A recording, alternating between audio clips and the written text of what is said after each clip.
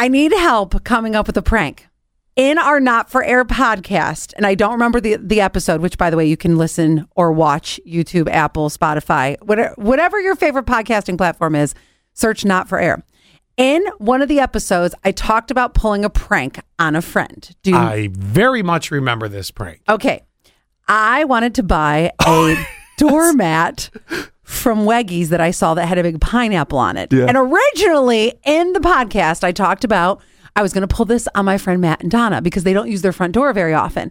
So I was going to buy the pineapple doormat and I was going to turn it upside down. It's a sign of being a swinger. Right. And I was going to turn it upside down and put it on their front door. Which they are not? Not swingers. Okay. Not swingers. And I never did it. So yesterday I'm walking Junior and I see something in my yard. I was like, what the heck? I thought it was like one of those flags, those yellow flags to say this is where the gas line is. Oh, right, yeah. I walk by it. It's a wooded upside down pineapple. You got? I got. So I took a video and I sent it to Donna. I said, I know this is you. I know you listen to our podcast. This is your doings. And she said, not me. I swear to God, I'm not right. me. So I had a hair appointment yesterday. I said, Sonia, I know this is you. She goes, not me. So it's either going to be our friend Andrea. Andrea's out of town. And so I know it's not her. Okay. And then I say, Beth, it's you. And yesterday was Beth's birthday. I could see Beth doing a little birthday prank on me. Beth claims she's not the pineapple culprit, but I think it's Beth. So now I want to come up with a prank to get Beth with.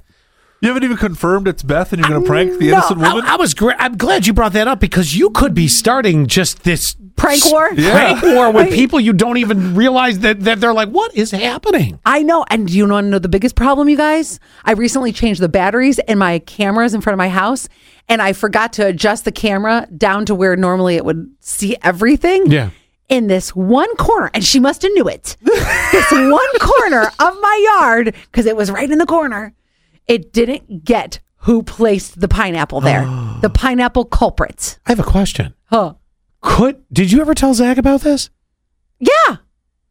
Did he know you just changed the batteries in the camera of your camera? Yeah, he was at my house when I was doing it. I see where Scott's going. You think it was Zach? There's some cahoots. Well, no, because Zach doesn't talk to any of his friends. You're absolutely right. But on his own, absolutely right. Could it have been him? Oh. Why would he do it? Just to mess with you because he knew he's an unlikely culprit. He's an unlikely culprit. He's funny. I mean, I know him as very funny. He's got some great one-liners, and yes. I mean, he can really go back and forth. I'm not going to lie.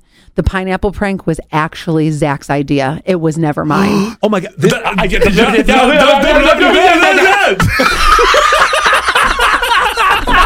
How many people think it was Zach? 71231 keyword SATS.